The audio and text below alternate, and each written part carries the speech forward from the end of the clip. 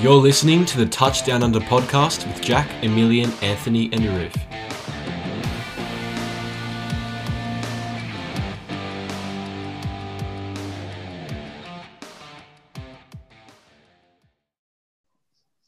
Hello, everybody, and welcome back to the Touchdown Under podcast. This is episode 9. I'm Jack, your host, and as always, I'm joined by Emilian.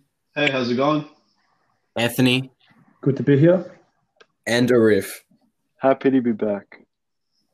Now, on today's podcast, we'll be going through our division power rankings, which we uploaded on our Instagram page at touch.down.under if you would like to follow along with us. But before we get into that, we will kick it off with our news segment.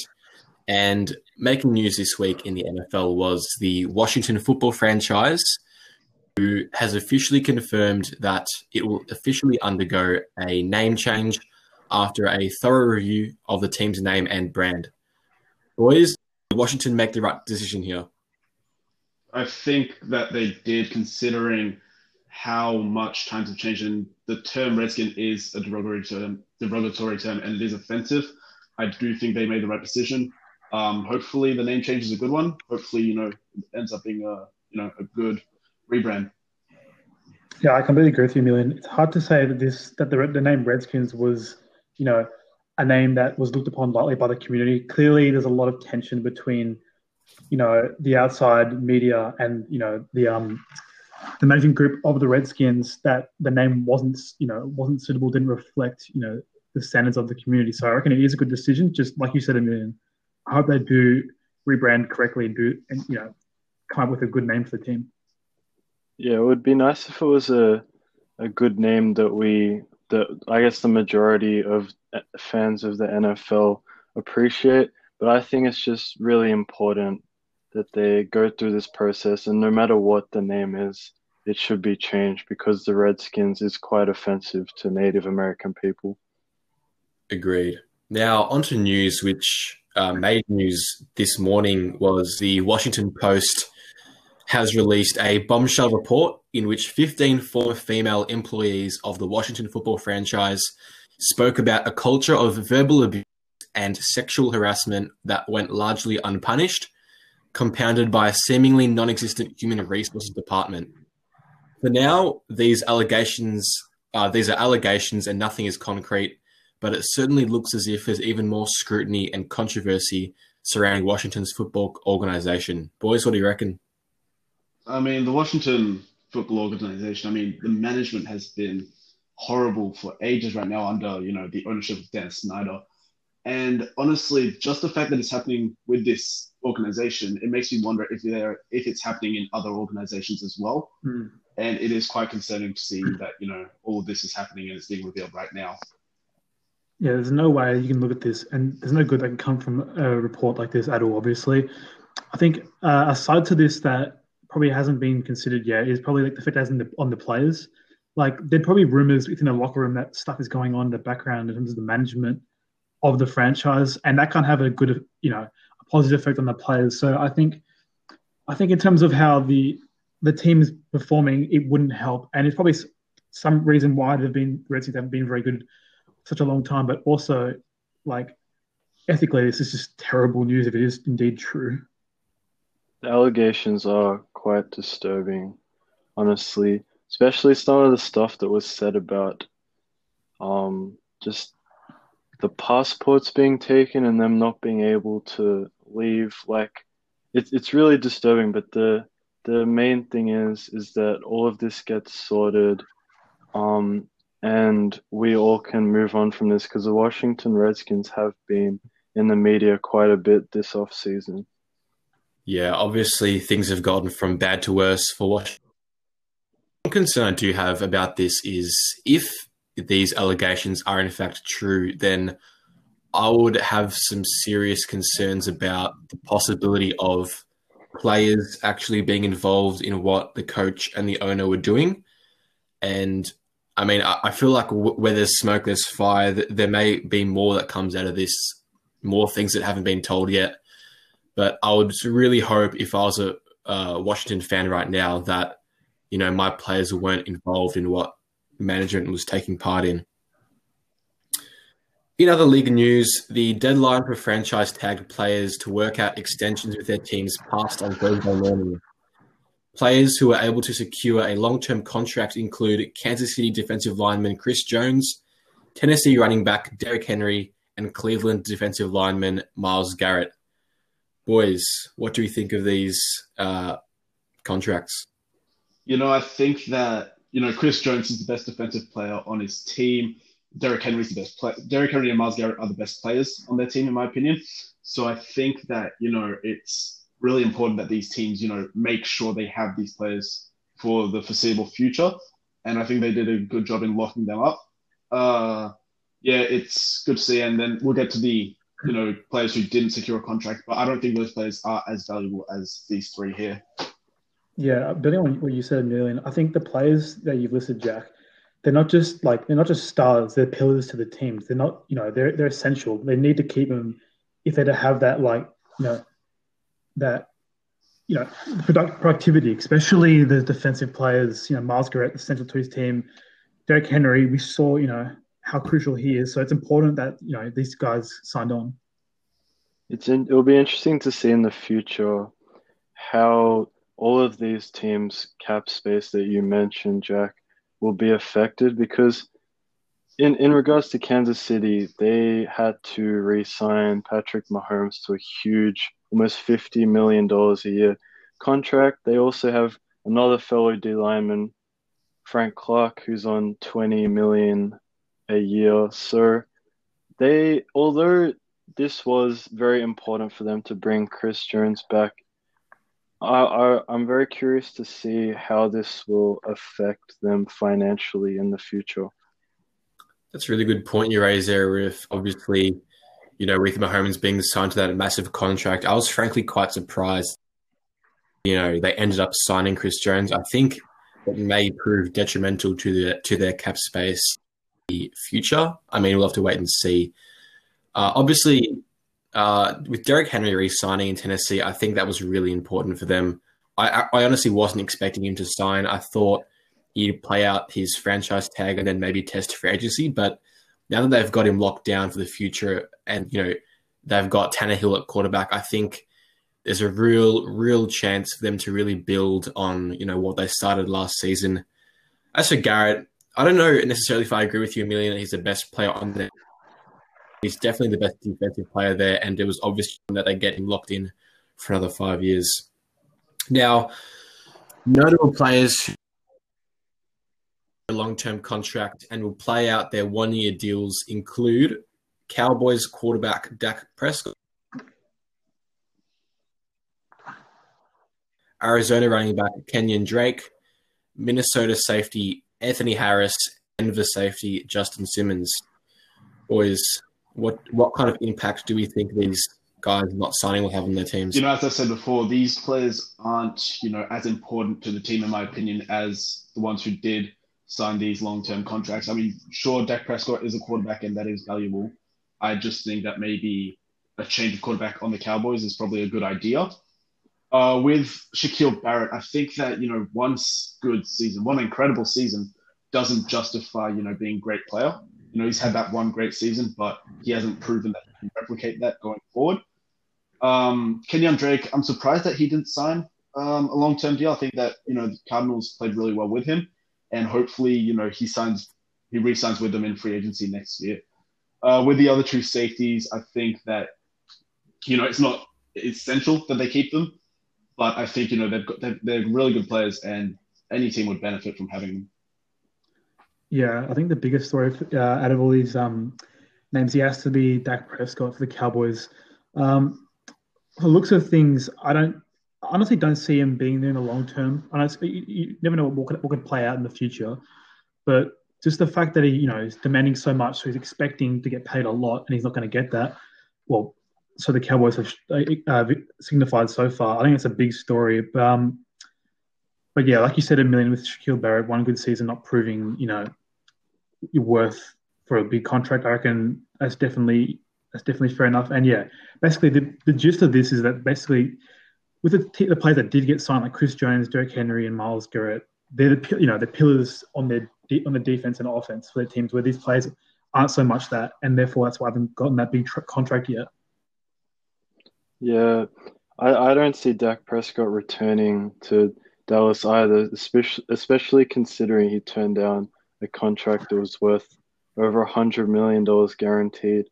So I don't see how the Cowboys can really better that offer without that impacting them severely financially in the future.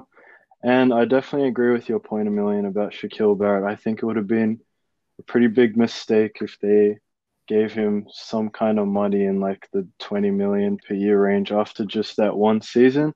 As incredible as it was, you don't know if he'll be able to perform at that level again. In regards to the two safeties, especially Anthony Harris, I feel like the Minnesota secondary has really taken a step back already this offseason. And if they were to lose Anthony Harris next season, I'm not sure how they would really be able to cope with that. So I think it's important that they lock down Anthony Harris and Denver locks down Justin Simmons as well in the long term. You make some good points there, Riff. I just want to mention with Dak Prescott, I don't know where he thinks he's getting, like, the offer he got from Jerry Jones, I don't know where else he thinks he's going to get money from. Like, who is going to offer anywhere near that amount of money apart from Jerry Jones? Jerry Jones is the only guy who will give Dak Prescott that much money, and he still turned it down. Honestly, I hope he doesn't stay in Dallas. I wouldn't mind seeing Andy Dalton get a run there next season, but not signing long-term is on Dak here. He got the offer that he should have taken and didn't. That's on him. Andy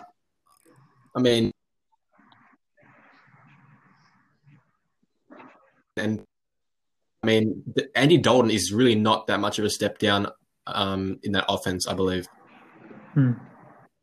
As for Harris, Arif, I agree. He's after who they lost in the offseason, Harris becomes a massive part of that defense.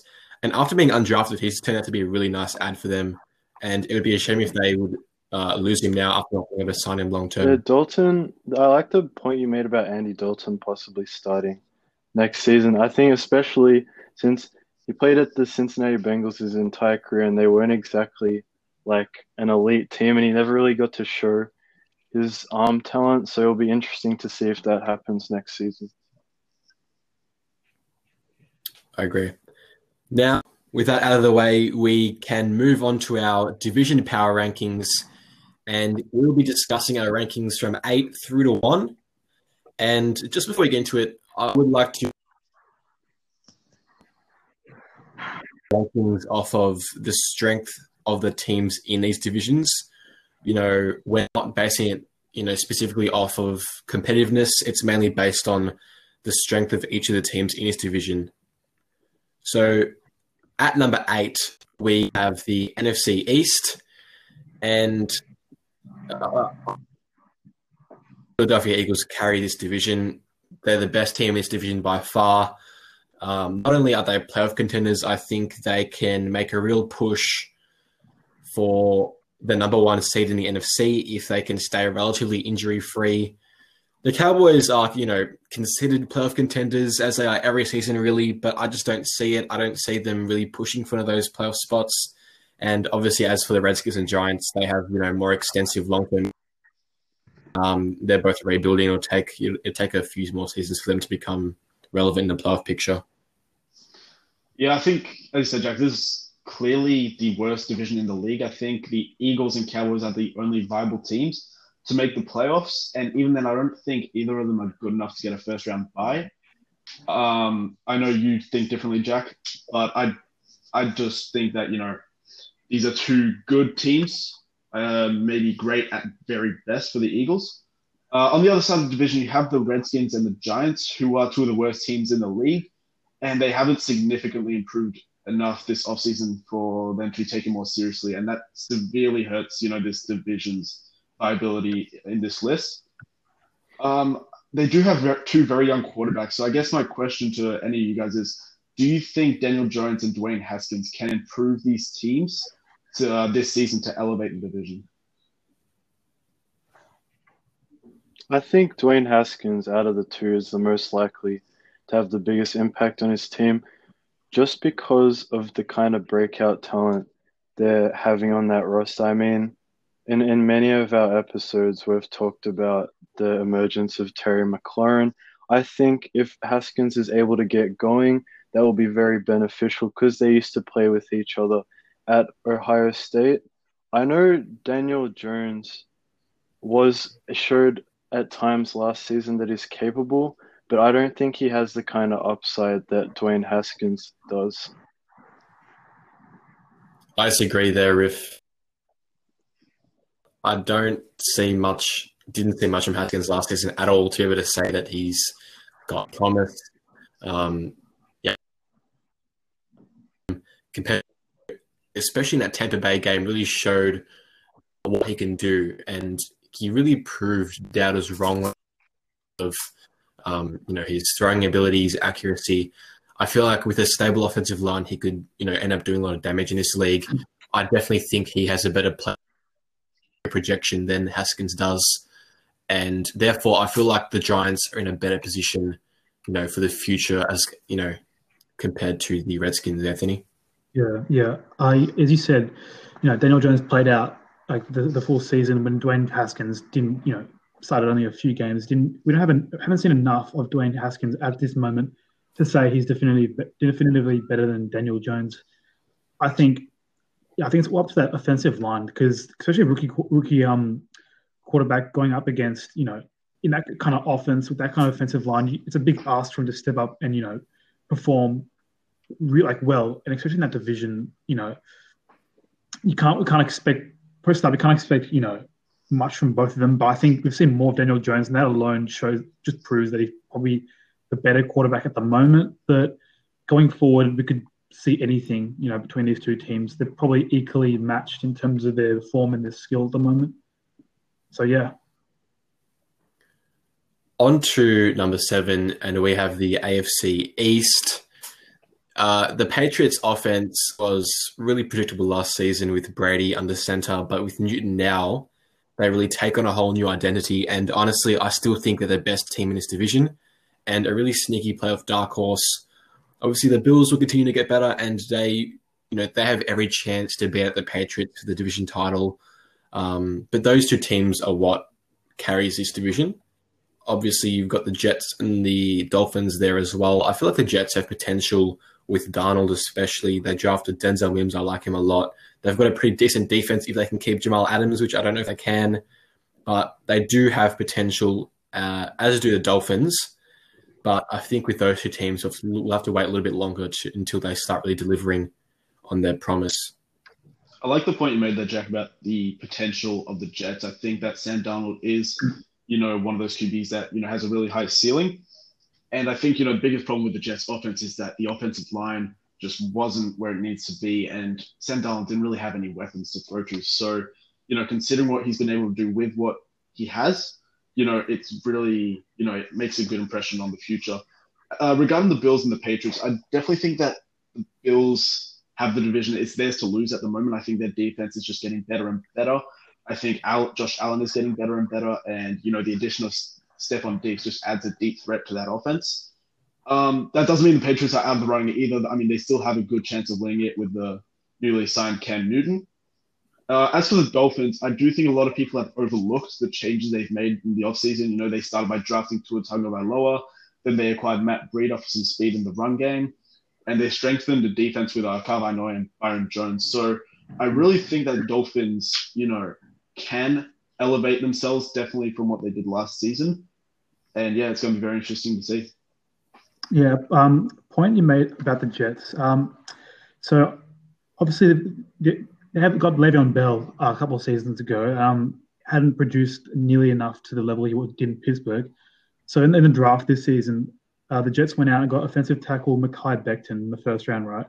When a team does that, I really think, obviously they're emphasizing, of course, trying to fix their offensive line, but especially they know that they have a 3-time Pro Bowl in Le'Veon Bell, and being able to fix that offensive line will do a lot for rebuilding that team, to go forward, become more competitive in the division.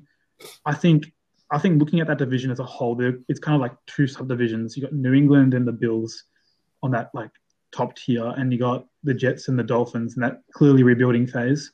I think it'd be really interesting to see just Patriots and the Bills play each other in the season, because I reckon they're last season they were obviously the Patriots were probably the better team in the end, but the Bills weren't that far off from winning both of the games they played against New England.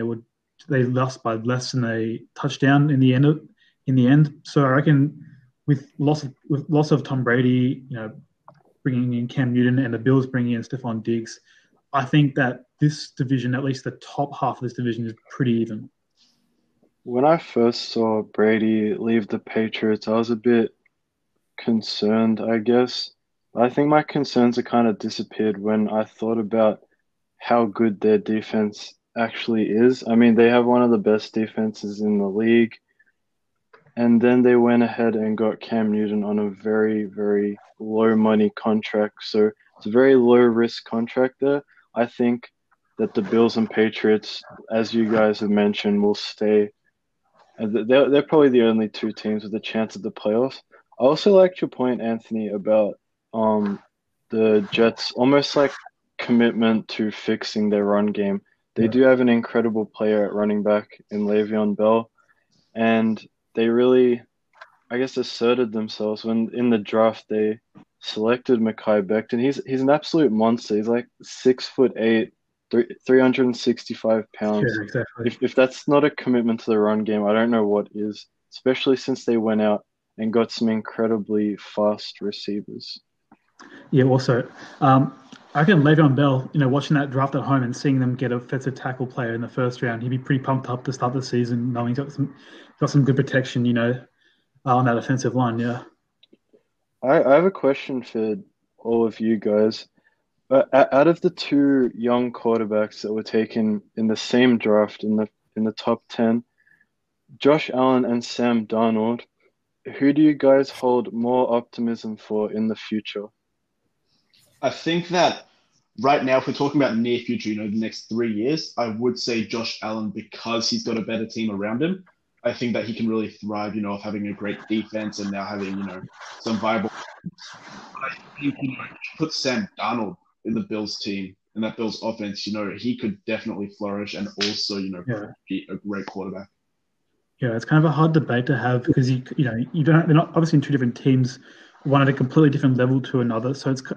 So I mean, at this point, we've seen what Josh Allen can do in the Bills. So you have to say he would be the better quarterback out of those two. But then again, if Sam Darnold got drafted to the Bills and it was like inverted, you could say we would never. I reckon that Sam Darnold could definitely have had the same production, if not even more, than Josh Allen has had with the Bills. It's a good question you ask there, Arif. And it's a good point you make, Emilian, because as you guys know, I definitely hold Darnold in a higher regard than I do Josh Allen. If Darnold was playing in Buffalo, I feel like they'd have even better prospects as a team. But, Josh Allen isn't bad. I just don't really think – I think he's got accuracy issues, and I don't know whether we're going to see those kinds of issues resolve anytime soon. But with Darnold, the point you guys made about Mekhi Becton is obviously relevant for Bell, but it's also just as relevant for Darnold because it helps by extension. And as they continue to build around Darnold in New York, I think they will eventually start threatening, the Patriots and the Bills, but not this season. And but Emilian, you made a good point a little bit earlier about what the Dolphins did this offseason. And I really liked, the additions they made on defense. I think they signed one of the best defensive backs in the game in Byron Jones. They added some really, really quality veteran presence in Carl Van Noy, and obviously they've got Tua who can, learn behind Fitzpatrick for however long he needs to. But obviously you've got those two good teams at the top and those two developmental teams, as you said, Anthony. And I think that's really where this division is right now. Yeah. At number 6, we have AFC South. I think there are 3 really decent teams in the AFC South, and I think this division has the potential to be really formidable. Obviously, the Colts have multiple areas, versus Jacoby's veteran leadership, And they've got receivers there. In T.Y. Hilton, you've got Jack Doyle at tight end, Pascal. They've got targets there, and they've got a good offensive line. You've got Quentin Nelson there at guard. I like what they did on defense as well. Trading for DeForest Buckner. They've obviously got Justin Houston there as well. The Texans, Sean Watson's still there.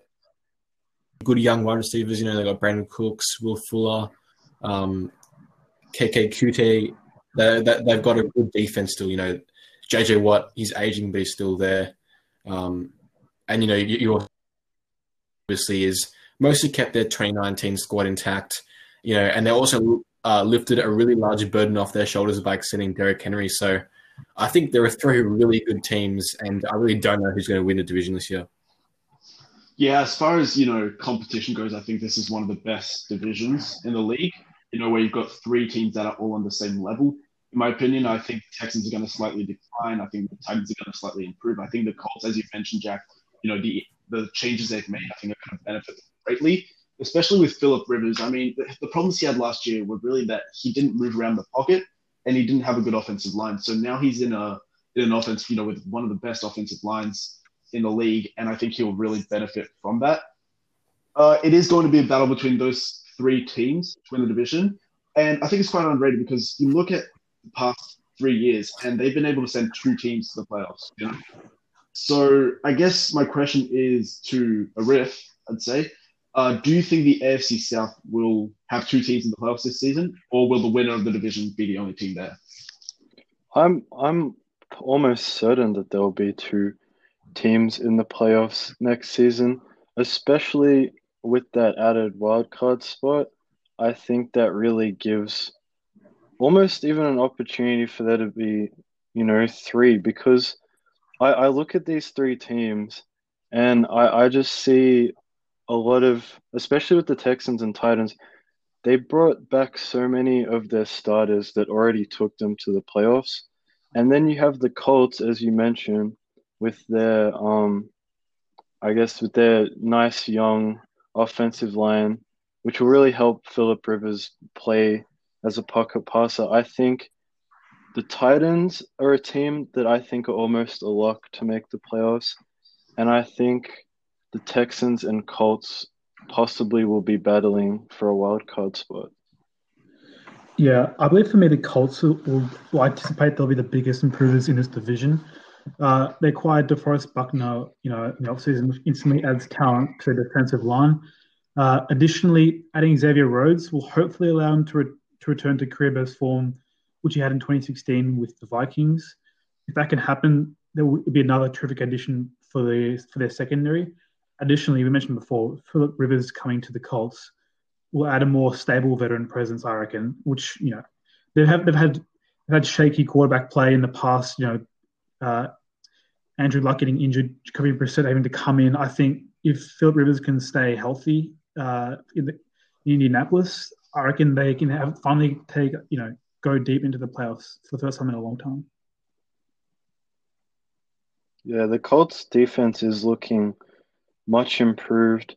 I mean, obviously you mentioned DeForest Buckner and Xavier Rhodes, but they got some young players coming up, as we mentioned in previous episodes.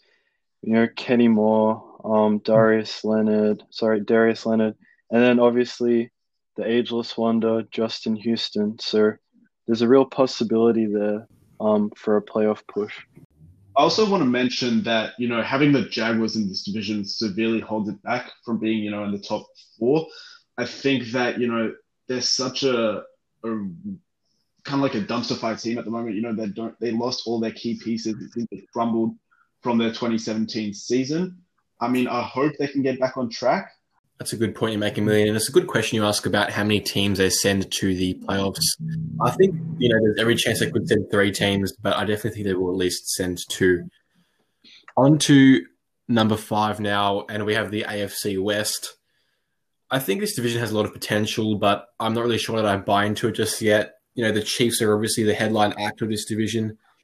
But I think after that, the Broncos and Chargers have a lot of talent, especially defensively, which could possibly elevate them to playoff contention this season. However, both Denver and the Chargers, they have large question marks hovering over their quarterback play. We haven't seen quite enough from Drew Lock to be able to say he's the definitive franchise quarterback. And obviously there's a question mark in Los Angeles with Tyrod Taylor and Justin Herbert. So we'll see how that pans out. For me, the Raiders are the team that I have the least faith in. They improved in a few areas of the offseason, especially at linebacker, but I do not believe that they will challenge for a playoff spot this season. There's just not enough there for me to believe that they can make it in a tough AFC. I think that this division should be higher on this list. And the reason for that is I believe that every team here has a legitimate chance at making the playoffs. You mentioned, Jack, that you have the least faith in the Raiders when they were, they were so close to actually making the playoffs last season. They strengthened their linebacker core, which was one of their biggest problems. I think they've definitely still got a chance to make the playoffs next season. As you mentioned with Drew Lock, we haven't seen enough of him. But I mean, I liked what I saw from the Broncos, once he started playing. And I think if he can, kind of play at that similar level, I think they're definitely, a chance to play in a wild card spot. The Chargers, they have a big question mark at quarterback, but I think that, a lot of the reasoning for the poor QB play was, as I said before with Rivers, he didn't move around the pocket enough, and behind that offensive line, that's not good. Tyrod Taylor and Justin Herbert, they're both much more mobile than Philip Rivers, so I think if they, can get a bit of movement in the pocket, avoid sacks, it's going to help the Chargers offense a lot. And I do believe that the additions they've made on defense, mainly with Chris Harris, is going to elevate the entire defense enough to maybe carry that offense. And it certainly doesn't hurt this division that, you've got the best team in the league in the Chiefs. They're obviously going to win it again. But that's not to say there are any bad teams in this division. I think there's one elite team, and then there's 3 average to good teams. I definitely agree with you, Emilian. There's no way you can say that there's, any more than just one. The Chiefs are definitely the elite team here. The Broncos, Raiders, and Chargers, are not elite. No other team in this division had a winning record but the Chiefs. And, I mean, I'm not sold that this division should be where it is on the list at 5th, ahead of, like, the AFC South that we had at 6th. I feel like, I mentioned before, AFC South is like 3 legitimate competitors and 1 not so good team. I feel like this is not completely inversed, but I feel like the difference between the Chiefs and then the rest of the division is just too much. I mean, I think you mentioned, Emilian, there's a lot of a massive question mark at quarterback for the Chargers. I'm not sold that Tyrod Taylor or Justin Herbert can solve the issues that they have. Even if they're more mobile, I'm not sold on them adjusting to playing under a different quarterback, considering they've played under Philip Rivers for the last decade. So yeah, I'm not sold that this division should be raised on this list. I just want to go back to your point, Anthony. You said that the AFC South has 3 competitive teams. I agree, it's a more competitive division as to who will win it, but the AFC South doesn't have a team that's on the level of the Chiefs, and the AFC West doesn't have a team that's as bad as the Jaguars, and that's why I think the AFC West is definitely a lot stronger than the AFC South. Yeah, but I think AFC West is not as well-rounded. Like you have I know the Jags are way off from the rest of the AFC South, but you have what? Okay, so in the AFC South you have 2 teams had a winning record last season. The Colts just missed out, but with the AFC West you have 3 teams with a losing record, and the Chiefs had won 6 games more than the second place Broncos in that division. That just shows how much of a gap there is in this division.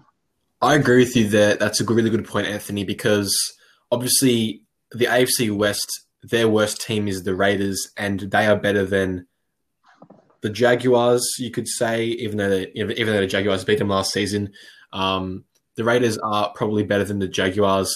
However, if you look at the 3 teams they have, obviously you've got the Chiefs, who are better than everyone else, but then the Titans, the Texans, and the Colts are all better than the Broncos, the Chargers, and the Raiders. Those 3 teams they're closer to the Chiefs than they are to those other teams. The Titans are close to where the Chiefs are. They're close to their level. And you've got those 3 teams in the AFC South who are, I'd say they are, considerably better than how the Broncos and Chargers played last season, especially the Raiders. I just wanted to make a point Emilian, you're talking about how the Raiders were very close last season. I don't know if they deserve to be as close as they were. That they had a reasonably easy schedule. They came up against teams like the Lions. They played the Chargers twice. They played the Bengals, Jets, Jaguars. They lost 34-3 against the Jets. They lost at home against the Jaguars.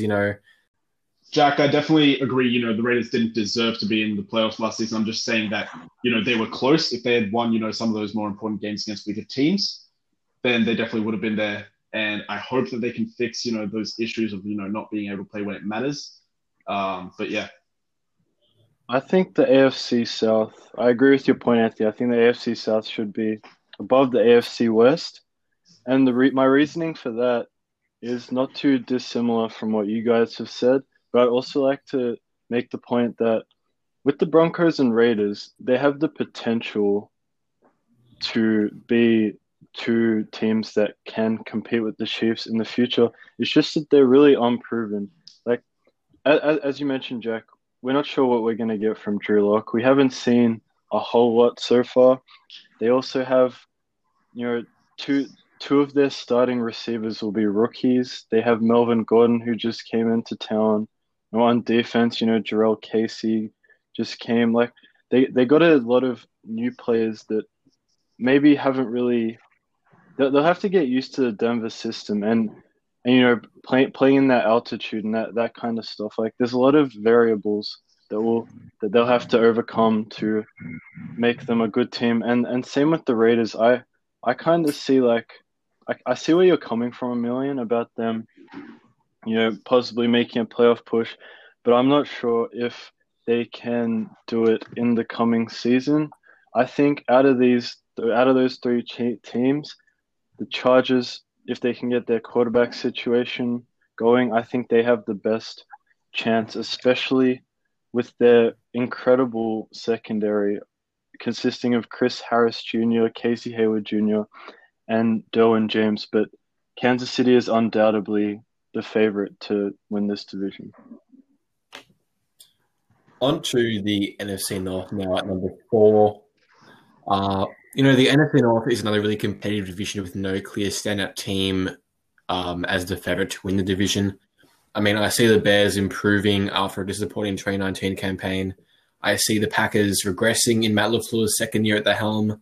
And it's a real mystery considering all the changes they made in the offseason, especially on defense.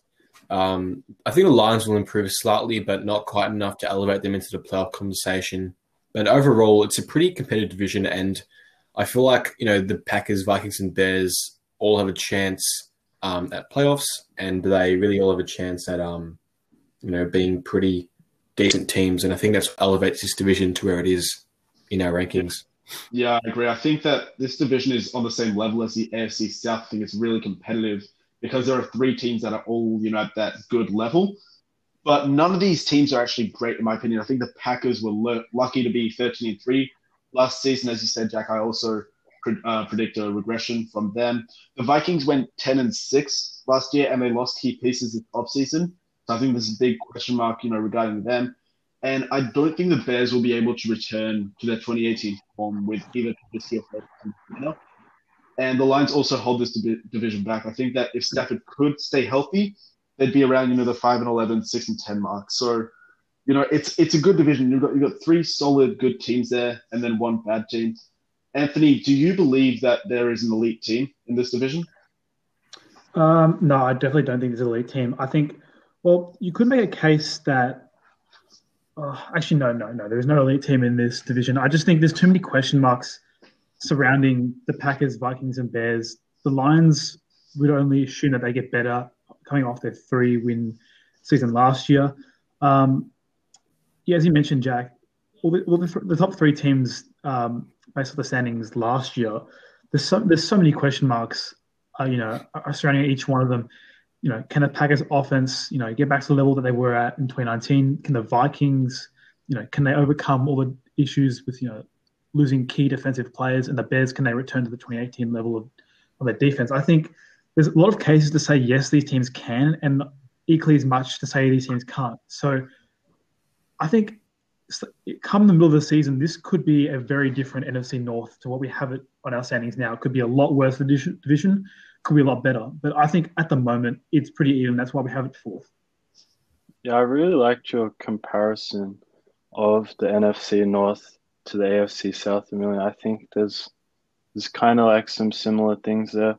I think that Anthony, you're right in saying there's probably not an elite team in this division, but I think if we had to pick one, or if I had to pick one, sorry, I think I'd pick the Packers just based off Aaron Rodgers' talent and his ability to just, almost kind of carry the team on his back.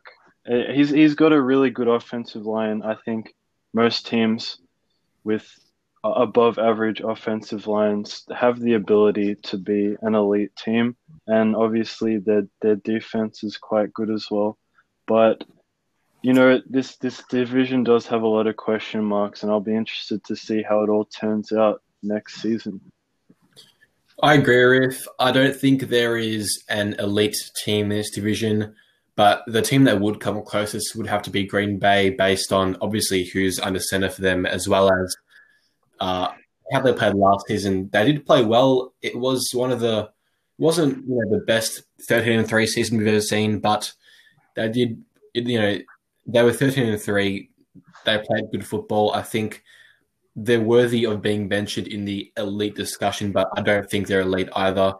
I think for one of these three teams to become elite again this season, but we'll just have to wait and see. At number 3 on our rankings, we have the AFC North. And while the Ravens are the clear standout here, in my opinion, I see the Browns and Steelers pushing for a wild card playoff spot. Cincinnati obviously won't challenge in 2020, but if Joe Burrow shows enough promise throughout his rookie campaign, they could be primed for a playoff push either in 2021 or 2022. Overall, this division is pretty stacked. And I think once the Bengals join the party in the coming seasons, it could end up being a 4-horse race with the Browns and Steelers continuing to, try and move up to the level of Baltimore. Yeah, this is a division that has just so much talent. It's hard to rank them lower than third on this list. I mean, the Ravens are obviously one of the best teams in the league. But for me, the most interesting part in this division is the Steelers and the Browns. Last season, the Steelers defense, it was incredible, and it almost carried them to the playoffs. They had terrible QB play, and their offense suffered from that. Their defense was able to, consistently stay at an elite level. And I think with a healthy Ben Roethlisberger, I'm sure they'll compete for the division title this season. I don't think the Ravens are going to be as good here as they were last year. The Browns on paper are an incredible team, and I think a lot of their failure last year can be attributed to Freddie Kitchens. That being said, it is a make or break year for Baker Mayfield, and if he can play at a similar level to his rookie season, I don't see why the Browns can't also compete for the division as well as the Steelers and the Ravens. I do want to ask Arif, because you've got a lot of concerns about Roethlisberger. Do you reckon if he stays healthy and plays at the level we're used to seeing from him, and that if Baker Mayfield plays at that 2018 level, do you think that the Ravens still win the division? That's a good question, Emilian. Especially, obviously, we have to consider the quarterback play. But I think the real thing here is the Steelers' defense. I think they have the ability to rattle someone like Lamar Jackson. And if they could possibly win those 2 division games against the Ravens, that would put them in a really good place to maybe even jump them in the division. I do have some concerns about Roethlisberger staying healthy, especially since he got injured in the first or second game in the season in 2019. But yes, if he is able to stay healthy, I don't see why they can't even topple the Ravens for the division team. Obviously, the Ravens are a really talented team and great to watch, but it is really interesting to me to see if, even the Browns, if they could rattle Lamar Jackson, try and keep him in the pocket with players such as Myles Garrett, it'll be really interesting to see. I just want to make a point about the Browns, right? So Obviously, last season, their ability to perform was hindered by their the coach in Freddie Hitchens. So they've gone off in the offseason, sacked him, and they've gotten Kevin Stefanski, the offensive coordinator from Minnesota. I really hope personally, it's not proven that any coach can just go in and fix the Browns. I've seen that countless times over so many years that, a lot of coaches can't, take the Browns to that next level. But I hope, with the roster they have, as you mentioned, Emilian, they have stars all over that roster on paper. Hopefully this is the break that they're looking for, and that they can, become competitive with the Steelers, the Ravens, and the Browns. If the Browns can get to that same level as the Steelers and the Ravens to compete for the division, I can't see this not going down to the wire, like the last play, like we saw again against the with the 49ers and Seahawks, where it came down to that last play to decide the division. We have every reason this could happen again in this division this year. Emilian, I like your point about Baker Mayfield and this being a make or break year for him. Obviously, Freddie Kitchens is gone, and I think he's out of excuses. I think, if he doesn't step up his game this season, I think he's trending towards bust status. And, God forbid the Browns will once again be looking for a new quarterback in the draft. So hopefully he can, help the Browns elevate, up to that real division title contender kind of spot where I think the Ravens and Steelers both are at this point. On to number 2 in our rankings now, and we have the NFC South. I think the NFC South is a pretty top-heavy division. The Saints and the Buccaneers are likely to be true Super Bowl contenders. However, I think after those two teams, there's a sizable drop-off. At this point in time, the Falcons and Panthers are mediocre at best, in my opinion. Both teams obviously made changes this offseason, but until we see it actually, unfold on the field, these two teams are what, is holding back this division from being number 1. Yeah, a lot of the attention in this division goes to the Saints, as you said, Jack, and the Bucks. They're two powerhouse teams, and I think they both, have the potential to go 13-3. But I do want to talk about the Falcons. I think a lot of people are overlooking them because they didn't have a particularly good season last year. But I do think that the 7-9 record is misleading because of how different they looked in each half. I mean, they were 1-7 going into week 10, and they managed to win 6 of their last 8 games. I really do like what I saw, in that last stretch of games. They managed to beat the top seed of 49ers. And I think it just shows that they've still got a great roster. You've got Matt Ryan, Julio, Jared, Dante Fowler, and Deion Jones on the defense. So I still think that they're definitely going to be able to compete for a wildcard spot, especially now with the new playoff format with 3 wildcard teams. With the Panthers, I'm not really sure what to expect from them. I mean, they've got a new quarterback in Teddy Bridgewater, and it is an upgrade over Kyle Allen. And they've got one of the best players in the league in Christian McCaffrey. They've got some solid receivers. But I think that the departure of Luke Kuechly, his retirement is going to hurt this team a lot. I think he was the anchor of that defense, and I don't think it'll be any good without him. Jack, do you think that, Kuechly's absence will make the Panthers one of the worst teams in the league? I think Kuechly is a massive loss for this Panthers defense. They also lost to James Bradbury at cornerback. I think their defense will be pretty subpar this season. However, adding over someone like Kyle Allen, and so I feel like as a whole, as a team, they will improve slightly from last season. However, I don't think they will, improve to the point where they can be included in, the playoff contention discussion. So in the first half of the season, the Falcons, they didn't perform very well at all. They went, they lost most of the games, and after that, they won 6 out of their last 8 games. The defense was a massive talking point in the first half of the season, conceding over 30 points on a regular occasion. But then towards the second half of the season, the defense got much better. But in the draft, they drafted 4 defensive players out of their 6 picks. Do you guys think that the Falcons deliberately went to that draft, trying to fix their defense based on what happened in the first half of the 2019 season? Well, clearly, if they're picking only defensive players and defense is clearly a priority for them, I don't think they had to improve much about their offense, considering they picked up Hayden Hurst, who is pretty underrated on the Ravens. Obviously, they lost Austin Hooper, but I think their offense as a whole didn't need much improvement compared to their defense. So I wasn't really surprised that they went to their If they can get those rookies they prioritized the defense in the draft. I think it will go a ways to getting them, possibly pushing for that, 7th wildcard spot. But with the division that we're going to talk about next, I think that's highly unlikely. I think the Saints and the Buccaneers will clearly be, competing for that division spot, possibly even like a first round bye, possibly the number 1 seed in the conference. So in regards to the Panthers, I do like your guys' point about, Luke Kuechly. The loss of Luke Kuechly, I think, will impact them quite a bit. Just looking at their linebacking corps now, it's not going to be anywhere near that level that they had last season. So I reckon they'll possibly stay around the same kind of level, maybe a bit higher with Bridgewater, but I guess we'll find out. On to number 1 now of our division power rankings, and we have the NFC West. And I think the NFC West is the clear choice here at number 1. The 49ers and the Seahawks look primed to be just as good, if not better, than they were last season. Additionally, I'm predicting a Rams bounce-back season after a horror 2019 campaign.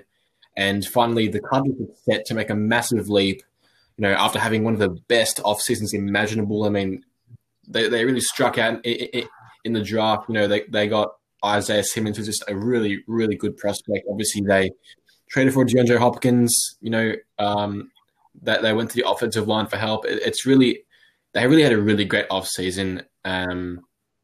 And as much as I think San Francisco are the favorites in this division, it could end up even being a 4-horse race for the title. With the Cardinals increasing so much this offseason, it's really boosted their legitimacy in the division. I wouldn't go as far as saying the Rams had a horror show season last year. I think it was definitely a disappointing one, but they still went 9-7. They were close to a wild card spot. If we had the extra team last season, the Rams would have made the playoffs. So I think that, they're definitely going to improve this season. I think, they just had, a Super Bowl hangover. But I definitely think they're still a great team, and they're going to compete with the 49ers and the Seahawks for the division.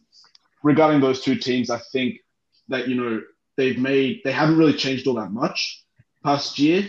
Obviously, the 49ers, they've lost, DeForest Buckner, and they've lost Emmanuel Sanders. They've got rookies in there to, replace them. So if those rookies, can live up to the expectations, the 49ers are going to be just as good, if not better.